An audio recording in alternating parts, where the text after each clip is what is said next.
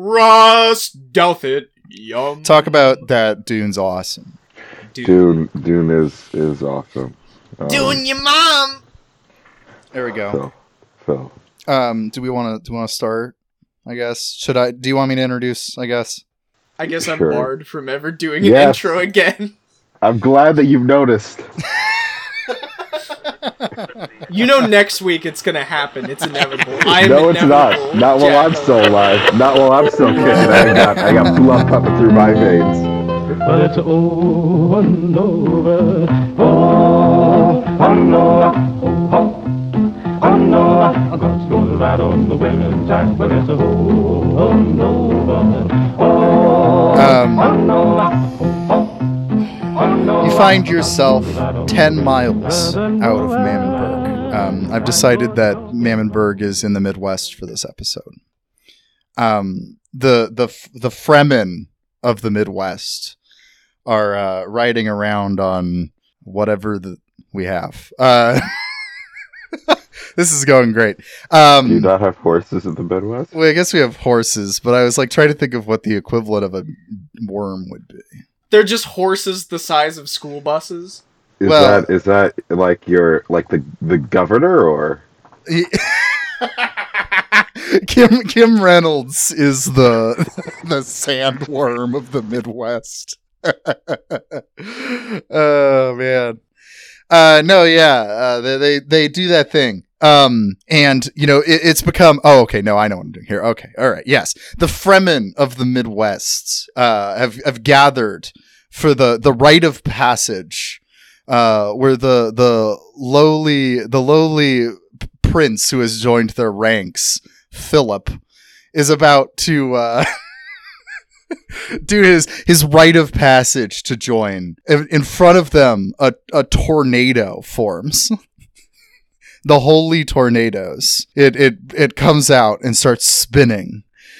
And at this moment, your 3 Fremen tour guides begin to start chanting. Phil has to ride the tornado.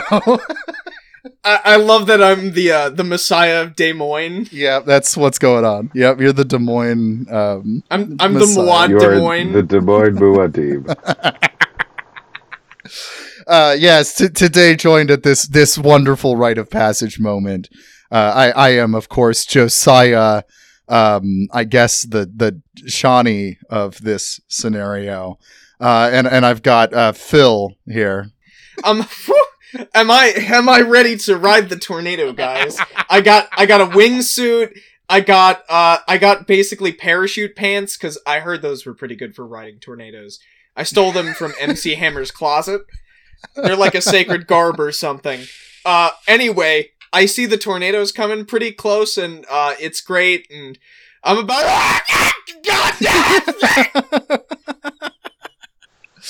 and Jackal, of course. Does that mean like I'm Stilgar or? Yeah, something like that. Yeah, Stilgar, that would be good. Yeah. Yeah, that went about as well as I expected it to. Still waiting on the Messiah here. Yeah, no, up here. Yeah, no. When a prince from New Jersey came and said that he's the Messiah, I was a little skeptical. I mean, he could be the Messiah to lead us out of but I mean, I'm considering I'm watching him just flop around the tornado.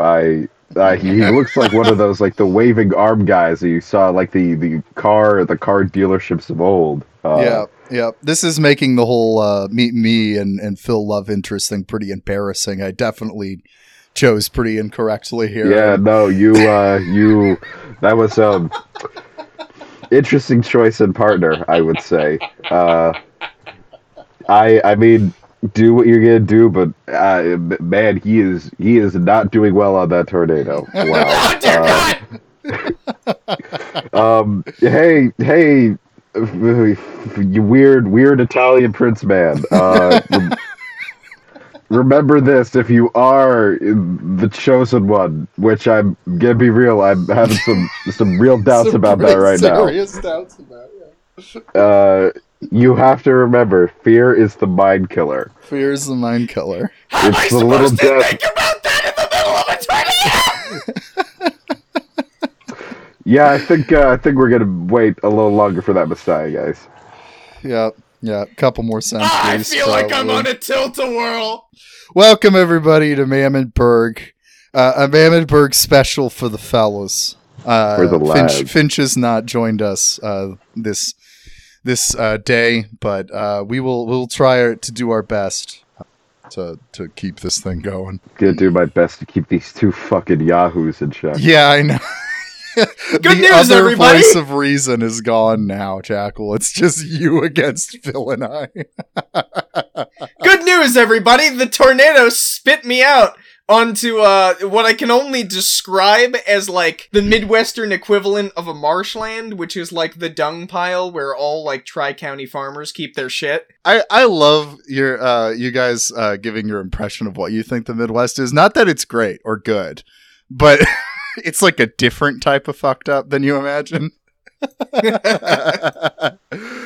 Oh, man. I my image of the Midwest comes from an idea that there's a lot of very lonely people out in the middle of the flat nowhere staring at cows until they go insane and kill everyone around them. You know, it's not totally wrong.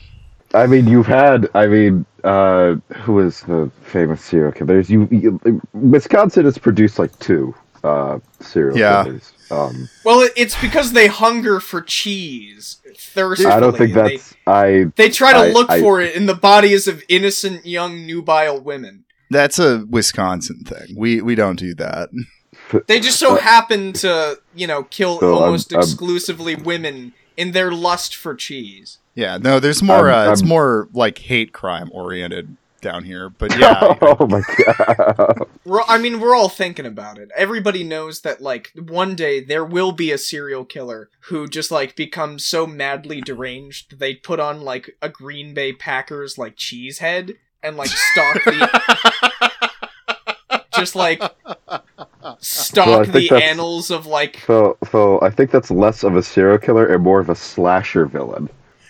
I mean, listen, we're reaching, like, critical mass. Eventually, serial killers are gonna have to spice it up a little to stay relevant. You're gonna have to Yeah, add they- a gimmick.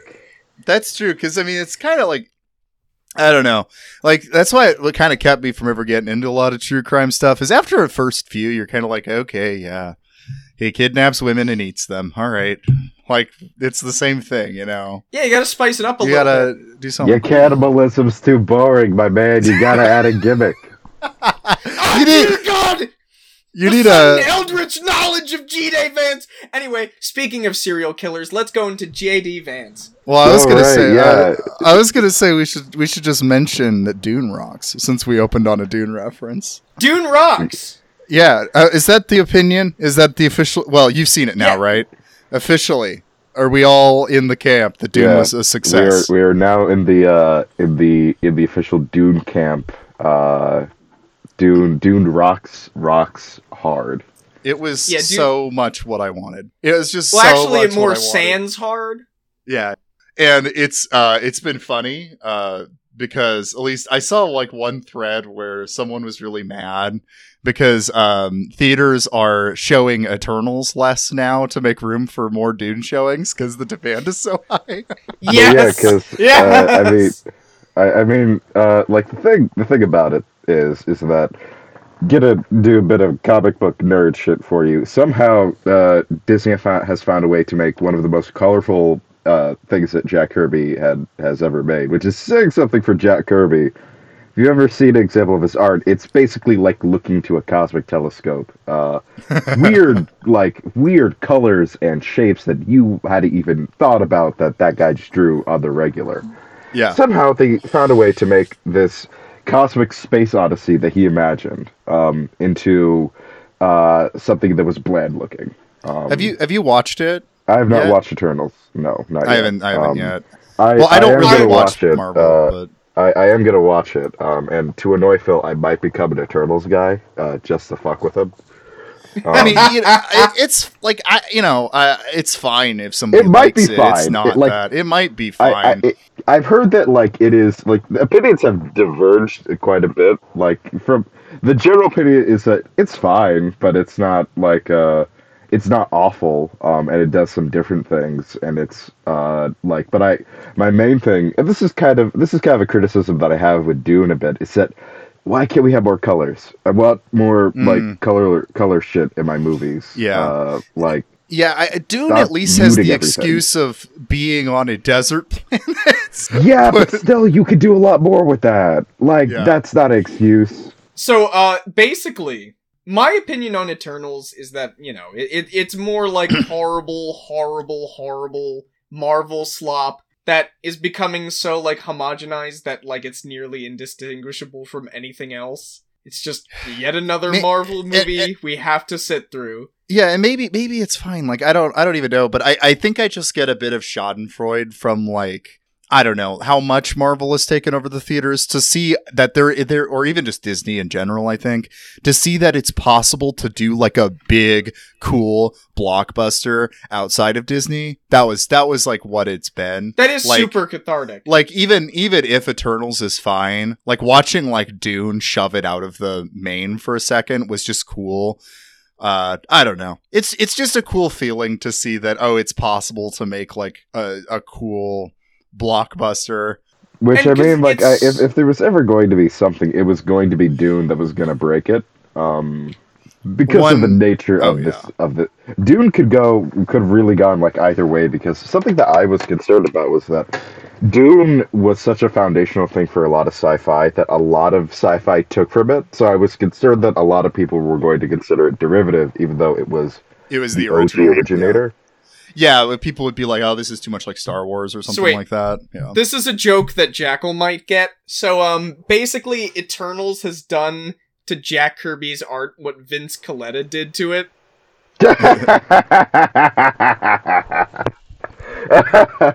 That's good. If you're not a comic book nerd, I'm saying that's good. I have no idea at some point, we're gonna have a podcast where Jackal tortures his co-hosts about comic book knowledge, and you'll get the joke.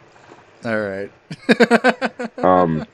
For all of you who read comic books, you know what we're talking about. But yeah, no. I'm happy that Dune's doing so fucking well, and that it seems that we're gonna they greenlit the second one. And I didn't think that was going to happen, to be honest. Well, guys, I need to tell you this straight up. Something extremely important that I just have to get off my chest is that Eternals finally, for the love of God, has normalized heterosexual sex. I'm so happy.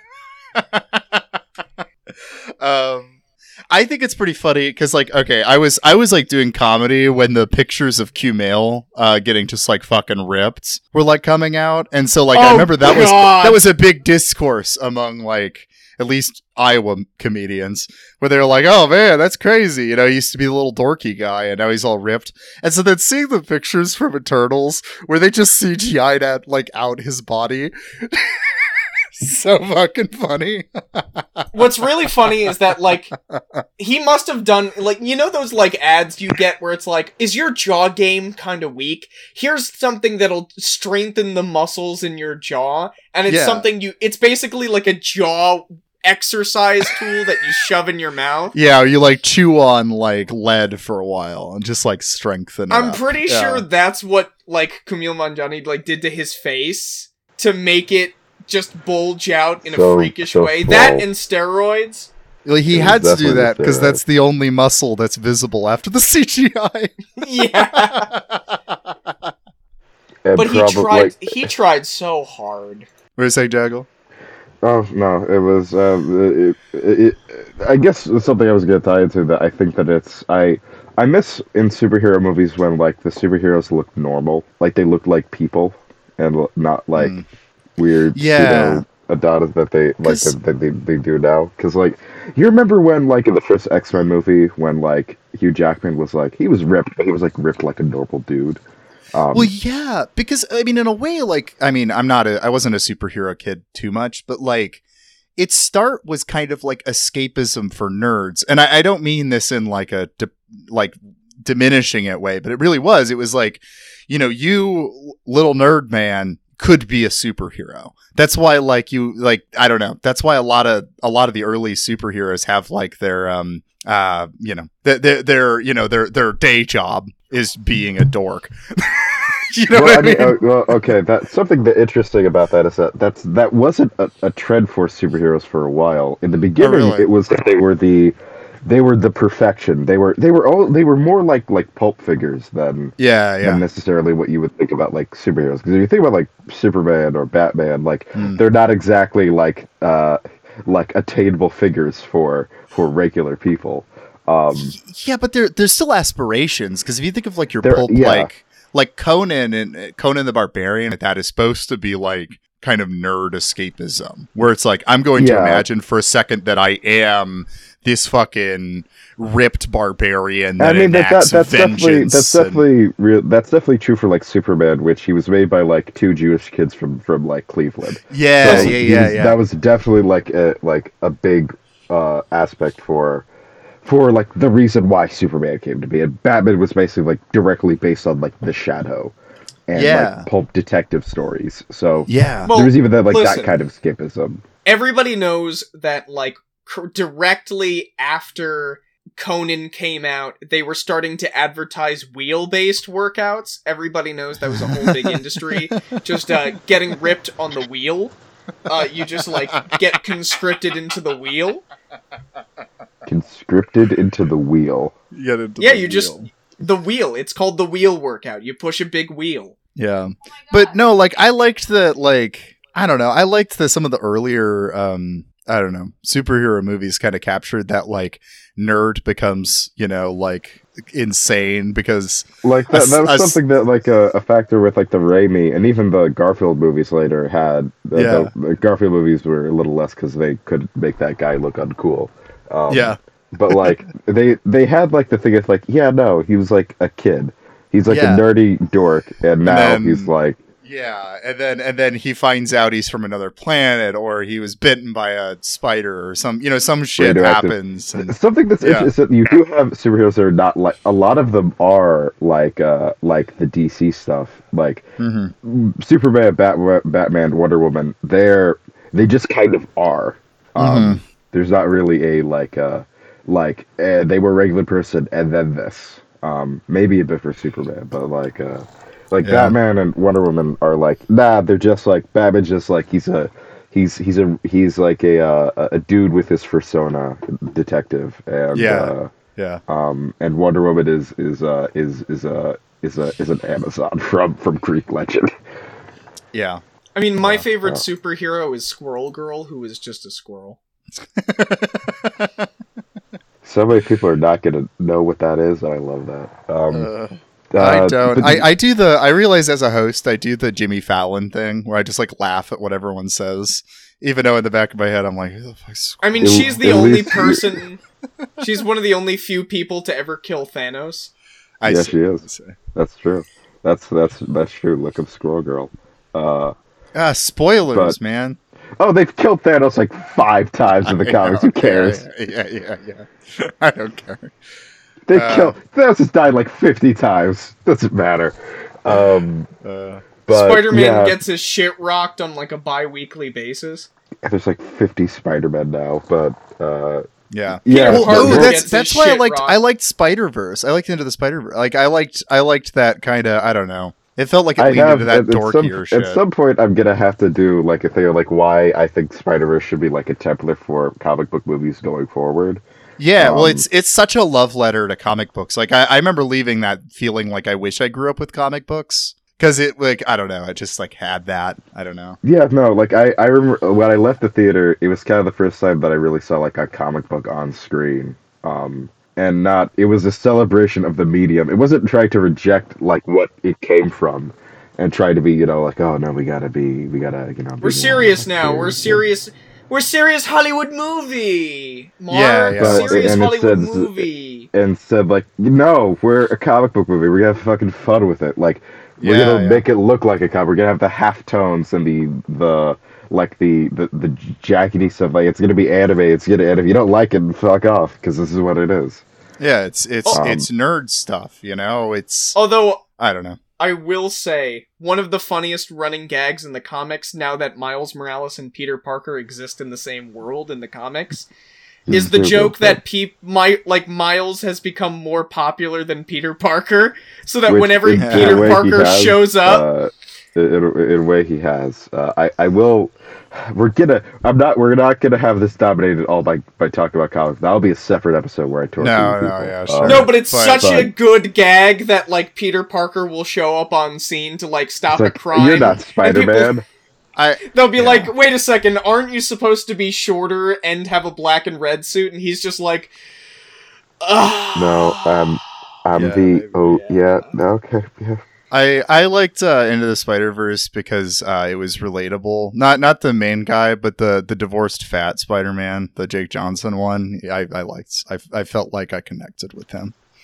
You know? He's actually canonically Peter Parker from Earth 616, which makes it funnier. That is. The thing is, though, that doesn't really make much.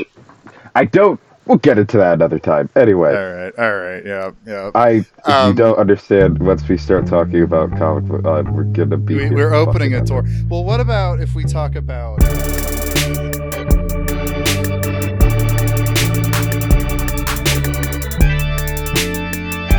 Let's talk about someone else who's a bit of a cartoon character. If you I was gonna say. So JD Vance posted on Twitter that he's begging for money, and he is like, okay, if somebody gives me $10,000, they can have dinner with me and Peter Thiel, which is so like cruel to rob someone and then make them hang out with him and Peter Thiel. That is I would, to be honest, I would prefer to go through the entirety of the first Saw movie than go through that. I would rather put my hand in a toilet full of needles than go through that. That would be a more pleasurable experience than talking to those two or hearing them talk. Well, he had the option too, because it would be a Zoom call that you could donate $200 and then you get to ask him a question. And I almost, like, if it didn't mean giving him money, I would almost do that so I could ask him what kind of contacts he wears to hide his yellow lizard eyes. If I wasn't a broke college student, I would do that and ask him if he could ask his wife to call me back later. So my pet peeve here is that, like, you spend $10,000 and what's gonna happen is you get duct taped to a chair and then they put one of those small little dick cages on you. You know, they just lock up your member, you know what they're saying, and then they just like whip you repeatedly for 4 hours. Yeah, they just they tie you up and they do the Clockwork Orange thing, and you have to watch the Netflix Hillbilly Elegy.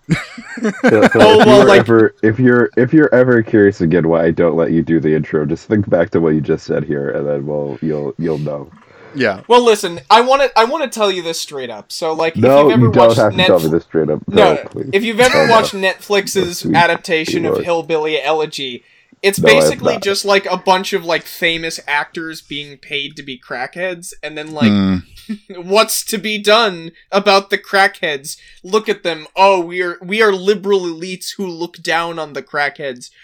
Trump would make a great president. Goodbye, everybody. This movie is apolitical, by the way. It's so let's assume that nobody here knows who JD Vance is, and so I'll give a quick bio if you guys would like. Well, his name would imply he's a cyberpunk character, like a police detective. Not quite like that. I mean, it's similar here. I'm going to assume that he's a fan of cooking. So yeah, a couple decades ago in Yale, they did a project where they started experimenting with cloning and growing little people inside of test tubes. And one of those was named JD Vance. And he was produced to kind of like fill this itch right around the beginning of the Trump admin, where liberals were like, what the fuck is going on? Because Trump just got elected. They're like, what is happening? This country feels insane. We have to look back and understand like the South in Appalachia that elected him, not to mention that actually they didn't elect him. But whatever. We're going to try to understand poor Southerners that support Trump here. And so they produced this little man named J.D. Vance in a test tube. And, he came out and he wrote this memoir about this life that they'd ingrained into his brain, these little false memories they'd give him, about how much he hates his mom who does drugs and all that stuff. And it's a pretty apolitical book in a weird way, but it's also very political. Because if you read it, you can kind of be like, these are just his personal experiences, I guess. But then every once in a while, he'll be like, see, this is why we shouldn't have welfare. But, on the whole, it's just kind of a benign book. It's just whatever. But as the Trump admin continued on, this clone man started to believe the story that he was saying. He started to believe that he actually was this populist figure, and not like a little brat that was friends with Amy Chua at Yale. And now he's gone off rogue. The liberal Yale people can't control him anymore. And he's just going on Twitter and being like, we should lynch professors. And that's JD Vance now. He's just really milking the, everything, to be honest. So it suffices to say, I think that the scientists at Yale who started this project should have read Frankenstein and realized that this was very predictable, predictable outcome. It's really a sad story, and I think that probably everyone at Yale should be taken to the Hague. To be tried. There should be war crime charges, crimes against humanity charges brought up to creating something that is quite literally. I don't think that this is an exaggeration to say that an abomination unto mankind, a bastardization unto the Imago Dei that is J.D. Vance. So I have a little poem I wrote. It's called "Hello, my name is J.D. Vance." It's 2 lines. Hello, my name is J.D. Vance. I just got up and shit my pants. That was really good, Phil. That's beautiful, Phil. Thank you. Did you write that yourself?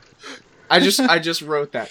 You should be very proud. You should submit that to a contest and see if you get something. Yeah.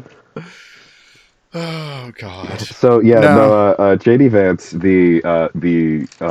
abomination unto the Lord itself, that escaped from his.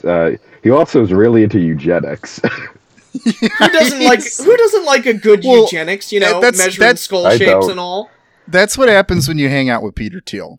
In general, that just kind of happens. I think is you get another weird possible. I think shit. Now I have a theory that Peter Thiel was is a result of a Nazi experiment that only emerged from cryogenic sleep during the 2000s. Yeah, it was in a bunker in Argentina. From up until a couple decades ago. One of the other 150 clones of Hitler that were around accidentally released it. Eventually at some point after you clone Hitler, after 200 and something times, eventually the Hitlerness starts to go away and they start turning into weirdos. Yeah, they start inventing PayPal and stuff. I mean, mind you, you're starting out from a weird place and it only gets weirder. True, yeah, you get a lot weird. They tried to combine it with the DNA of a frog and it's like the Bene Gesserit breeding program, except instead of getting I think I'll say that Paul has done, and throughout his entire journey will probably do less damage to the cultural framework of the known universe than what Peter Thiel has done. Yeah, because it's the Bene Gesserit plot in Dune results in this Messiah figure in a holy war, but Peter Thiel produced PayPal. So, it really is impossible to say. And also, I would say that Peter Thiel does literally want to be a god king. So that also is a bit of Paul didn't want to. Well, in a lot of ways. we already know that position is occupied by Henry Kissinger, so... Yep, that's right. Well, I think Henry Kissinger is more of a Baron Harkonnen figure, in my opinion, but... Yeah, it's... House Harkonnen? Yeah. Anyway, Vance and Teal are hilarious as a combination too, because Vance's whole like populist shtick, man of the people, I'm a fellow hillbilly like thing. Which he's not even a hillbilly. He's not like hillbilly. Like, he's not from Appalachia. Like, I get the memoir. A lot of the memoir, deals with him like embarrassed for the first year at Yale because like he didn't read the New Yorker and like he didn't know which spoon to use at the fancy dinner or whatever, but he also still went to Yale. like you went to Yale. That's not a new class now. You're not you're not the man of the people anymore. And so then it's turned into this whole shtick where he's the kind of guy that'll be like, oh, Epstein didn't kill himself. Like populist kind of conspiracy stuff. Well, I think that's true. But, Epstein didn't kill himself while like hanging out with people on the flight logs. Let's put it like this. If J.D. Vance had the opportunity, he would have absolutely gone to that island. He would have gone to Epstein's Island, and then when like Epstein's Island came out, he'd be like, see, this is what happens when the CRT technocrats, get an island. This is what Which again, like, something so funny is that like his thing with technocrats when he's hanging with fucking Peter Thiel. So okay, I mentioned this about. yesterday in a different chat I'm in on Twitter. And I said that, like, we were talking about how, like, now there are, like, technocrat wars between the mayors of, like, several cities. And I just want to also interject that, I accidentally did that thing that I'm known to do where I accidentally predict a historical event and I spoke it into reality because I keep doing that for some reason. Yeah. Apollo has cursed me with the gift of prophecy and I can't escape.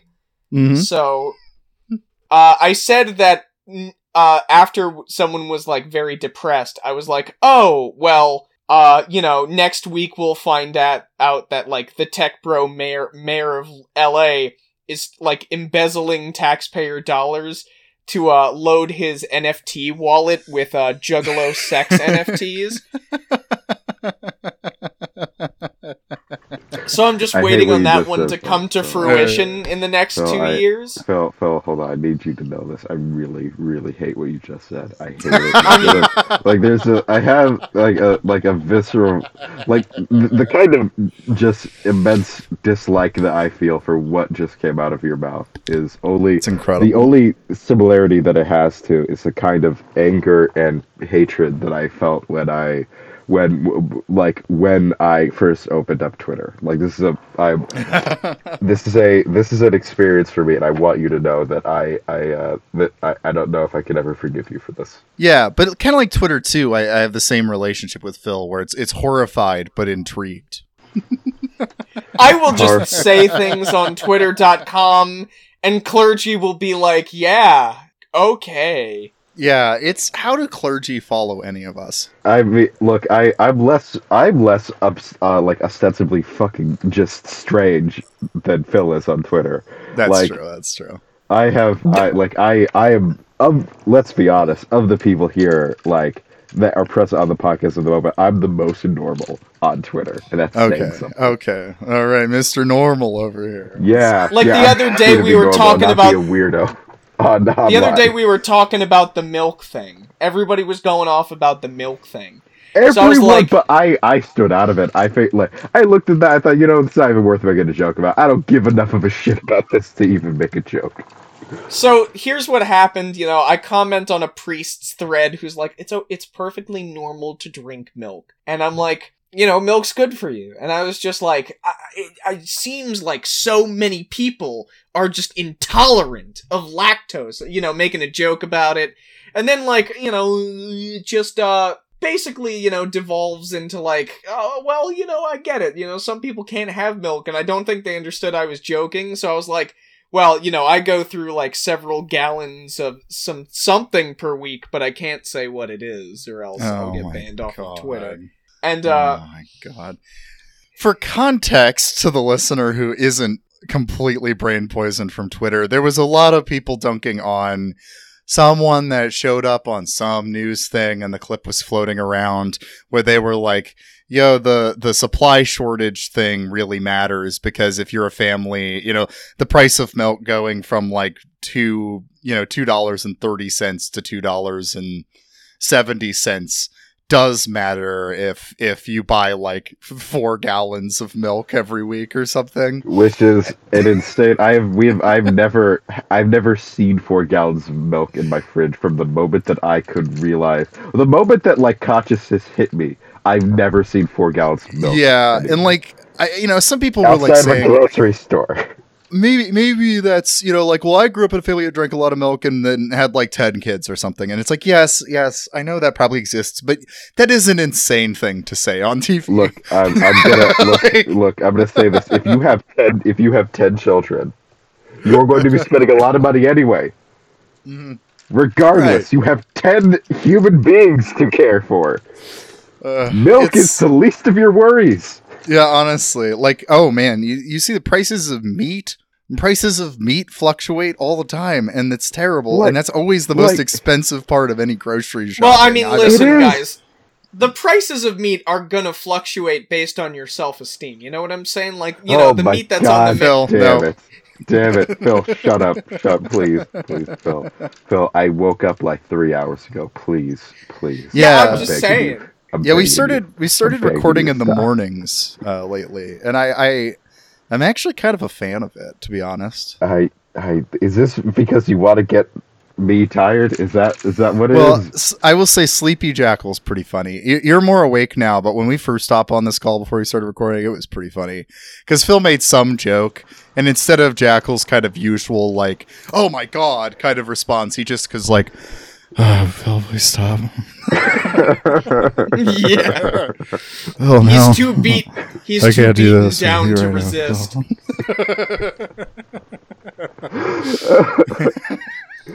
See, what Jackal doesn't realize is that I'm too strong for him, and that I will eventually break his will. Yeah, that's what it is. Yeah.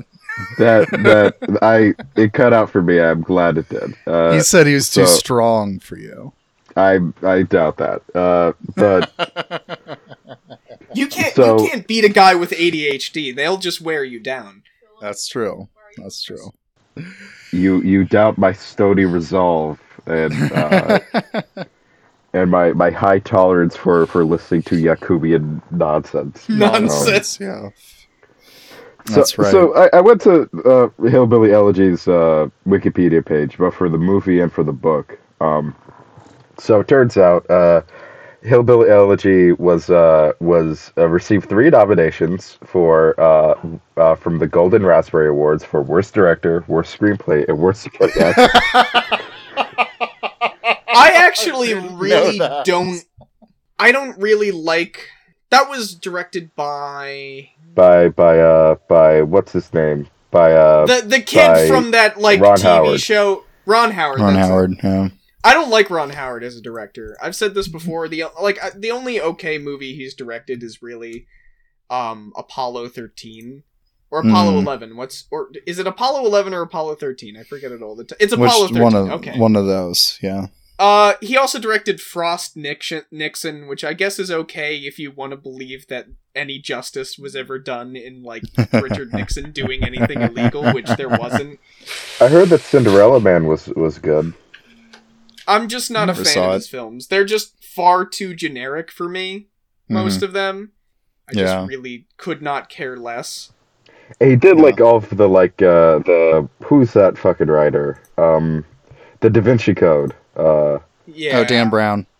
Yeah, Dan Brown. Who is somebody I also don't like the work of for self-evident reasons. I don't actually hate Dan Brown that much, but I hate that his novel that was a novel, like a story make-believe, you know what I mean? One of those, is influenced how people think about Christian history. Yeah, fiction. It's not real. I know, I hate it. That's the whole, you still run across people, it's like, hey, did you know this? It's like, well, no, because that's not real. He created the whole genre of people who uncover Gnostic texts that anyone who's ever done a religion class has had to read before, and then go have you noticed this is what the church is trying to hide from you?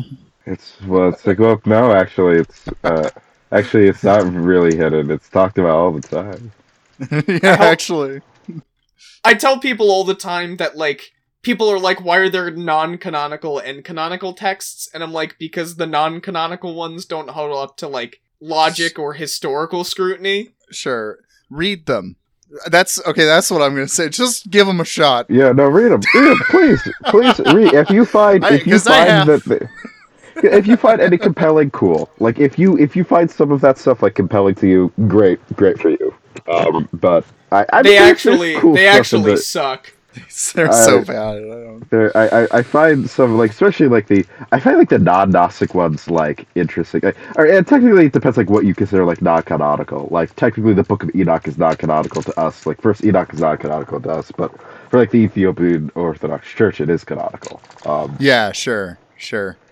So it depends on the denomination. Some Sure. Bibles are bigger than others, and some include like I don't think there's any denomination that includes like the infancy gospels though. Yeah. Well, that's kind of a weird thing as I've I don't know, as I've shifted into more liturgical denominations, like I've started using like an NRSV Bible rather than, ESV or whatever I did before that. And it's like, oh shit, there's all these new books that I have to learn. like what's Sirach? Like I don't Maccabees. Yeah, what the hell? Maccabees are good. Maccabees cool, yeah. But yeah, it's like I read them. Read all of the all the heretical stuff. I think the official Mammonburg position is read them. Go read them. Go. They are free to read online. Go read as many as you want. It's not a secret. It's they're dumb. They're really. They're a just lot bad. of them are real stupid. They're dumb and they have bad theological consequences. Like They do. I don't know. There is look. There's a reason why this stuff was rejected. It wasn't because they were afraid of finding out the truth. No, it's because they're stupid, and that they had the theological consequences they had were all the stuff would be detrimental to the church theology. Yeah, well, that's what I mean. Like Gnosticism is always framed as this mysterious thing that would have power to destroy the church or something if it was let in. But if you take Gnosticism seriously, no, it wouldn't do that. It would just be people that would go and get into esoteric shit and believe that they're gonna go float off and join the transcend the world. They're the real radical message of Christianity is supposed to be the material side, in my opinion, anyway. God became a human being. My opinion, that kind of goes back to there's a weird sort of undercurrent of anti-Semitism and Gnosticism, particularly what's directed to the Old Testament. And I think that's definitely an element. Is just bad. The demiurge is evil, and directly identified with God in the Old Testament. It's not good. It's real bad, actually. If I remember correctly, the historical scrutiny said that the Gnostics had only ever heard of Jesus and had never really engaged with anyone who directly knew him or was descended from somebody who knew him. From what I know, maybe. I guess that could depend. Do you think that Simon Magnus do you think that he was a Gnostic? Right. But more often than not, it just amounts to even if there's one person, they just have a very poor understanding of who Jesus was as a person. Right. Well, it's do you remember when the gospel extreme Platonism? Good. Do you remember when the Gospel according to Judas came out? I'm not sure actually. The Gospel of Judas, where it's Jesus talking to Judas and letting him in on all the Gnostic secrets of the world. And people were like, "Oh, this is what the church was hiding from. This is the actual truth of Christianity." And it was wasn't that a hoax? Yeah. So yeah. Here's fun. The secret text that's supposed to mysteriously crack open the secret here, right? Gospel of Judas was written in 280 AD, give or take about 60 years. The book of Mark, which is the first gospel to be written, I believe, was written at some point between 66 and 74. So a lot of something to keep in mind. A lot of the gospels that we like, the canonical, the synoptic gospels, even those that are not synoptic, like those were written more contemporaneously with those who knew Jesus than any of the Gnostic stuff. Like this came significantly later. Yeah, no, the Gnostic Which stuff is why very it's so much. weird. Yeah, the Gnostic stuff is very much specifically trying to apply a Platonic worldview onto Christianity. And while yes, like Greek philosophy influential to Christianity, and I think when people try to act like it isn't, that's silly. It is influential, but what the twist on like Platonic thought is to Christianity is the idea that the great transcendent thing came down to Earth. I don't know. It's cool. Yeah, like there. It's something, cool, but it's not Gnostic. Something. Rowan Williams, the Archbishop of Canterbury. Good guy. He said this is a demonstrably late text, which simply parallels a large number of quite well-known works from more eccentric fringes of the early century of the Church. Which is true. Yeah. Like I don't like something that like is. I think part of this comes from just like poor literacy on like religious texts and not understanding sort of that you cannot view these things as the same way that you would view like the Iliad or a work of fiction or nonfiction. Like these, they're their own genre therein of themselves, and you can't. And when it comes to something like this, you also have to look at where is it coming from, and the fact is like it's basically like a very early version of like a conspiracy theory of like, well, you know, Judas is being asked about, but what if he knew the actual true gospel and everyone else didn't? Yeah, because okay, the whole like Dan Brown thing, or not Dan Brown himself, but like the people that like buy into that like mentality of like, oh, these are the documents that the church is hiding from you, to me reflect more illiteracy on their own end, because this, you could see this in a lot of right-wing stuff too. Like this is kind of how the CRT panic has been able to take off so well, is there's a way to like frame it as like these texts are out in the open, you can read them. But if you frame them as these are the things that people are hiding from you, it like changes your way of approaching them. You know, so like the Gnostic texts is framed that way in a more positive light, where it's like, oh, these are the real gospels that, you know, the church doesn't want you to read. As like the CRT shit it's kind of doing a similar thing, but it's like a negative version where it's like, oh, you know, like, you know, thinkers like Delgado have like snuck into your schools or something like that. But like those thinkers, it's not a hidden thing. I mean, they're not in schools either, but like, it's not a hidden thing that there is an influential legal theorist named Delgado that you can Google and read his book called Intro to Critical Race Theory. You know what I mean? It's not a conspiracy. Like, not like I think that part is like, it comes from, again, we're going to have to do this episode at some point. The Umberto Eco's, Earth fascism, the enemy is both strong and weak. This is like trying to paint up as this overwhelmingly massive sort of thing behind the scenes, while also painting as like it's very like it's all the same bullshit. It's always been the same bullshit. It's always been the same a lot bullshit. of it coming from like a Platonic angle, or like coming from like the Gnostic angle, is that truly Gnostic theology is just boring. You read it and it's just like, there's like I won't say, but Josiah knows I was reading a lot of like Gnostic stuff, and it's really not. I came to the conclusion that it's really not compelling. It's not compelling at all. It's boring. It's a really cynical worldview, actually. It's a very cynical worldview, and it's a fairly elitist worldview that painted that the majority of people will not be.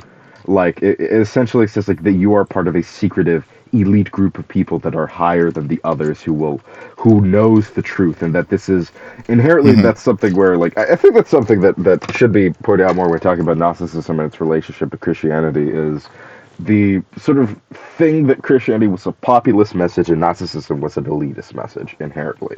Yeah, because I mean, like the Christianity was mocked in the early days for being predominantly a religion of like poor people, women and slaves. Yeah, it was the slaves and women that were like, won over to the message. I really do want people to go and read like the anti-Christian sort of rhetoric from a lot of Roman philosophers from it doesn't age time. well. Like it doesn't age, like a lot of it is. I think they would fit it on Twitter. to be honest. Yeah, it's kind of why like I think like the most honest critic of Christianity is Nietzsche, because he's the one that just goes Christianity as a slave religion. Which and is a then good thing. says which exactly my takeaway from reading Genealogy of Morals is that Christianity is really cool, actually. But it's actually my coming from Nietzsche is that I think Kierkegaard did it better. Yeah. No, because I don't think Nietzsche's even necessarily wrong about like a lot of his reads on Christianity. It's just he interprets them as bad. Well, yeah, and that's the thing, because his takeaway is like, oh, they find strength and weakness and shit, and it's like, yeah, that's awesome, man. That's good. That's actually really cool, Mr. Nietzsche, sir. That's actually really good that this is a thing. So, have any of you? I want to talk about something very near and dear to my heart. Has any of you ever seen the movie Pig? No. I want to describe Pig to you because it goes off of that very specific thing you just said, finding strength and weakness. And Pig is an overtly Christian film from a moral perspective. Do you know the premise of Pig? No. It came out last year. Nicolas Cage with a pig.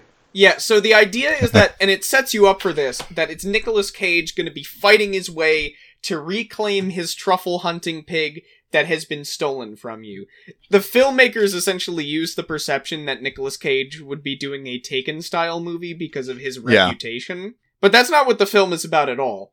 The film is about an incredibly emotionally vulnerable chef who, in trying to get the last thing, his pig, the last thing in the world that's important to him after he retired to, like, the wilderness and isolation, after a bunch of, like, incredibly sad events happened in his life, and he was a famous chef in Portland, he goes into the city, but almost all of the things he does to get to achieve his goal centers around that, like, morality of weakness, allowing it to be your strength, and, like, cutting through to people who...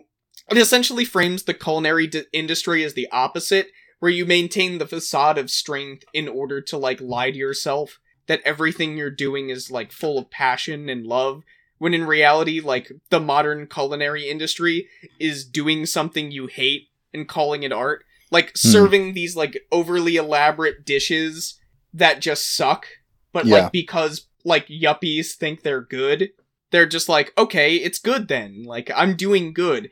Like, there's an emotionally arresting scene where he goes to the restaurant of somebody who used to work under him, who he fired after a week, because he just, like, he looked and said that his heart wasn't in it. And he asked him, like, what he wanted to do, and he said, he basically says, I want to, like, make an English-style pub. And he's like, why didn't you end up doing that? And he's like, well, because what I'm doing here is more important. And he's like, no, that's not why you're doing it. And he's like, it's because, like, what I'm doing here makes more money. And, like, his response to that, like, it makes more money and it makes him more, like, culturally accepted. But Nicolas Cage's character responds to that by saying, there are so few things in this life we get to care about. Why are you doing this? Yeah.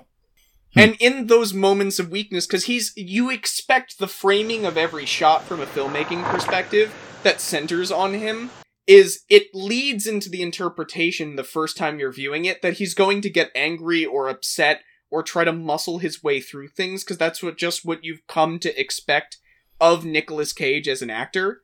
But that never happens. Like, there's a scene where he walks into an underground fighting ring where chefs take out their aggression by beating the shit out of each other. And he, since he is well known in the Portland chef, like, culinary scene, since he's well known, he walks in, puts his name at the top of the list. Everybody knows who he is. And you expect him to fight back. You expect him to, like, actually, like, do something to the guy who he's coming up against. But he lets somebody beat the shit out of him. Mhm. so that he can get information to get where he's going. Oh, interesting. Like, the Yeah. whole film is about weakness as strength, As and that, like, strength, yeah. Christian... And that's something that like, to tie it back with it, like, there's a framing of like that. I think that there's always been this. I think what a lot of I need to read the book. I'm probably gonna buy it for Christmas. The Jesus and John Wayne, that book. You've read that, Josiah. Oh yeah, so it's pretty good. It's pretty good. But like this, there's kind of this idea of trying to like masculinize Christianity, which I know that's not a great term, but like in the context of talking about, I think that like of trying to like machismo it up, like to give it more of like that kind of like that strength and like that like strength in violence. Yeah, holy warrior stuff. Yeah, which is something that is completely antithetical to the like to like the like. I know that this is a trope of like going back to the original Christianity, but I think that is something that like in the state of this 2,000-year-old religion, that I think we do need to look back at how it was conducted at its very beginning and by its original practitioners, who were the poor, slaves, and women. Yeah. Some of the like it is not an exaggeration to say that it was the dregs of of Roman society that were attracted by this religion, by its message of hope, and in the strength of like that the last will be first and the first will be last. Yeah, and pretty much I feel like a lot of revivals in Christian thought come from coming back in touch with that. So like I think of like the birth of like the Franciscan movement from Francis of Assisi. Yeah. Part of that was him just actually reading the Bible. And he goes from this once you actually read the book. Yeah, I know, right? Or just like coming in, I don't remember if it was actually reading the Bible, but it was coming to grips with the gospel message and going from being this just like asshole warrior or whatever to like, the famous thing is like at the moment he was like converted, like truly converted, he went and like hugged a leper, It was like this moment of like openness to the outsiders of society. And I was tying that in because there's a good Magnificast episode where they talked about an essay about Francis of Assisi. I'm blanking on who it was by. It was really good. But like what the kind of Marxists look at Francis of Assisi was coming to grips with Christianity wasn't just a religion for the proletariat, which is how a lot of Marxists try to frame it. It was actually a religion for the lumpen proletariat. It was the people that fell even out of the class dynamics itself. Christianity was for the people that weren't even given the right to be workers. It was like slaves in Roman society weren't considered they caused worker shortages because they were not workers. I think that there is value in framing Christianity as a proletariat religion. I think that making it I think that the proper way to frame Christianity is that it is a pan proletarian religion. That's not a good way of saying it, but like it's a for like the underclass, for the hopeless, for those that like, which I think it's interesting seeing an almost rebirth in Christianity from queer people. Of this sort of like of rediscovering the strength in. I think I know that for a lot of conservatives they probably view that with horror, but I kind of view as this beautiful rebirth of something that is. And did something someone say palingenesis? But yeah, no, like it's identifications with the people that society doesn't has either forgotten or actively hates. There's a reason why I think that there's a narrative of like the Black Church that I think is quite hopeful. I know that it was it's something that I remember hearing brought up a lot about like, oh yeah, no, that it was forceful conversion is never good in my opinion. That's Jackal's hot take. I don't think that you should forcefully convert anyone. No, I don't believe in that either. That's not good.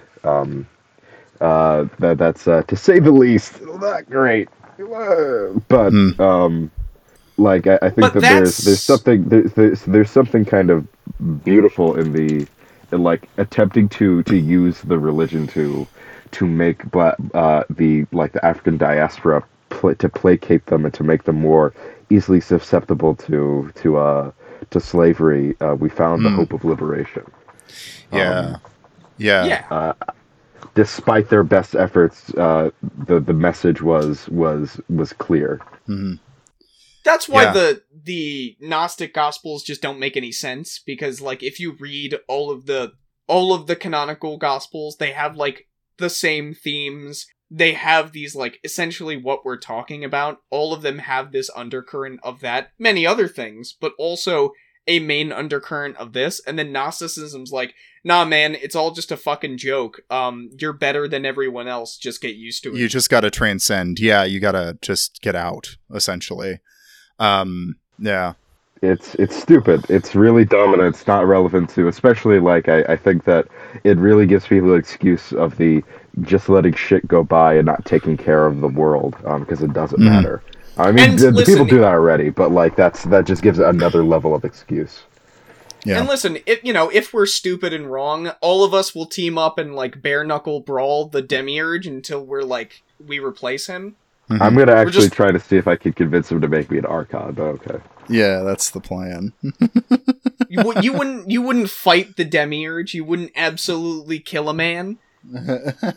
I don't think the Demiurge is a man. He's more like a lion-faced snake thing, but. That's also the worst. I want to point out that that Rod Dreyer really loved Hillbilly Elegy.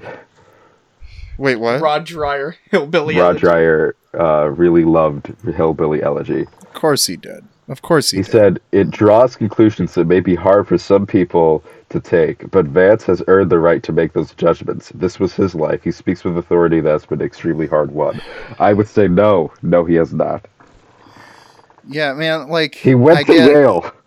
Yeah, he went to Yale. And yes, I know it's framed very much as like, wow, he's the one who got out.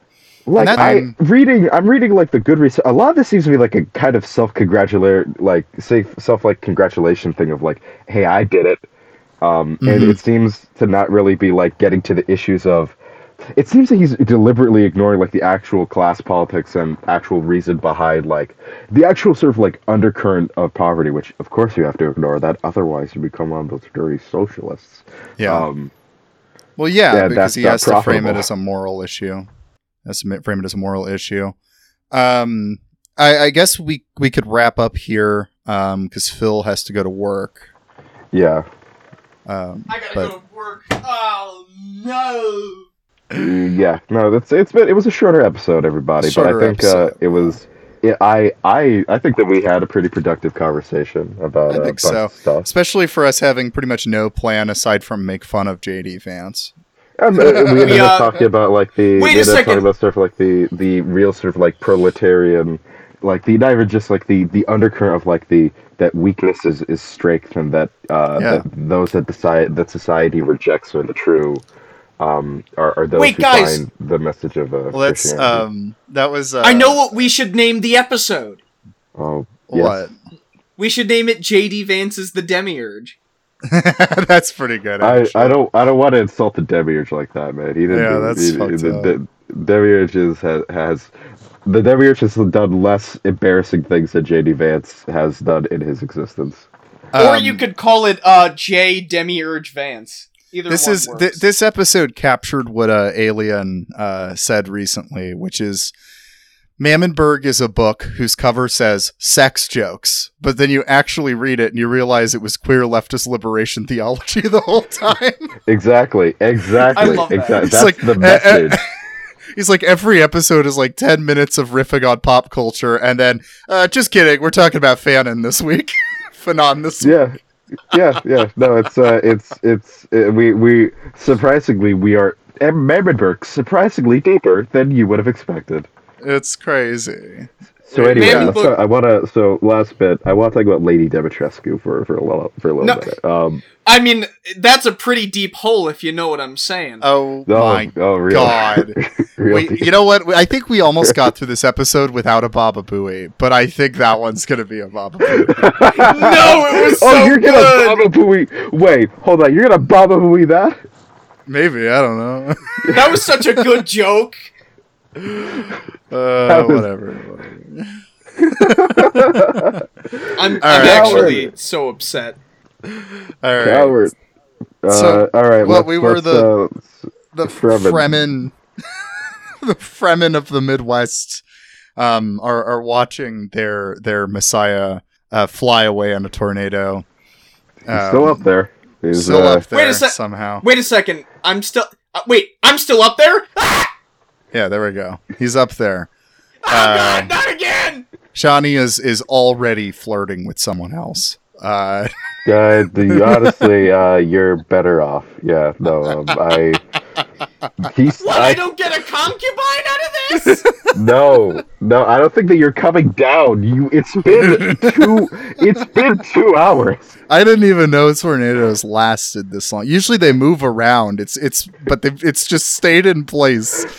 Maybe you are the Messiah because this is unusual that's lasting this long. Yeah, Blame the parachute pants! It's really kind of I guess there's kind of a strength and weakness theme going on here.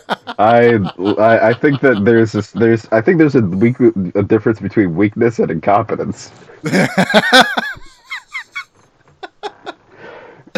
I think there's a difference between like being weak and wearing parachute pants and a wingsuit to go in a tornado. All right. Well, I've been Josiah. You can follow me at Josiah W. Sutton on Twitter. You can also follow. I got a Substack and all that stuff, but I'm taking a break from that because I'm working on a different writing project. But I will be back to Substack in a few weeks. Phil up in the tornado. I've been Phil, and this has been Mammonberg. God, I hope I get a Muad'Dib out of this. Where can they follow you? Where can they find? Follow me at cryptiddirector@gmail.com or whatever. I don't care. That was Cryptid Director was what he said. If you cryptiddirector@twitter.com. Yeah, and of course Jackal, who is a Stilgar. What this whole bit is falling apart so fast. I came back. I went. I emptied. I had some coffee, some Fremen coffee. I spat on the floor as a welcoming to someone else. I had some of my body the moisture suit juice. Yep. So I came back and he's still in the tornado. He's still there. It's been 2 hours. I left. I left and I came back and it's still in the same spot and he's still there. I'm gonna say that this is wildly disappointing, but what could I expect from a white guy from New Jersey coming to a bunch of brown people saying he's the Messiah? Yeah, real white savior. I'm still up here. I heard that. I'm gonna be honest. I don't care. You can find me. I think the G-force is putting me to sleep. Where can they find you, Jackal? You can find me at Jackal Jester on JackDorsey's Twitter.com, where I make posts about the fear is the mind killer, about sandworms, and about how the Union Jack is actually objectively worse than the Sickle and Star. And that demonstrably the United Kingdom has murdered more people than the Soviet Union did. Jackal, the most normal Mammonberg host on Twitter. I am the most normal Mammonberg host on Twitter, and that is only because you have not seen my DMs to the other co-hosts. Yeah, those are insane. Unhinged, even. I will say I don't feel an ounce of regret for them. I am proud of them. All right. Thank you, everybody, for listening. Thank you, everybody. Have a good day. Bye.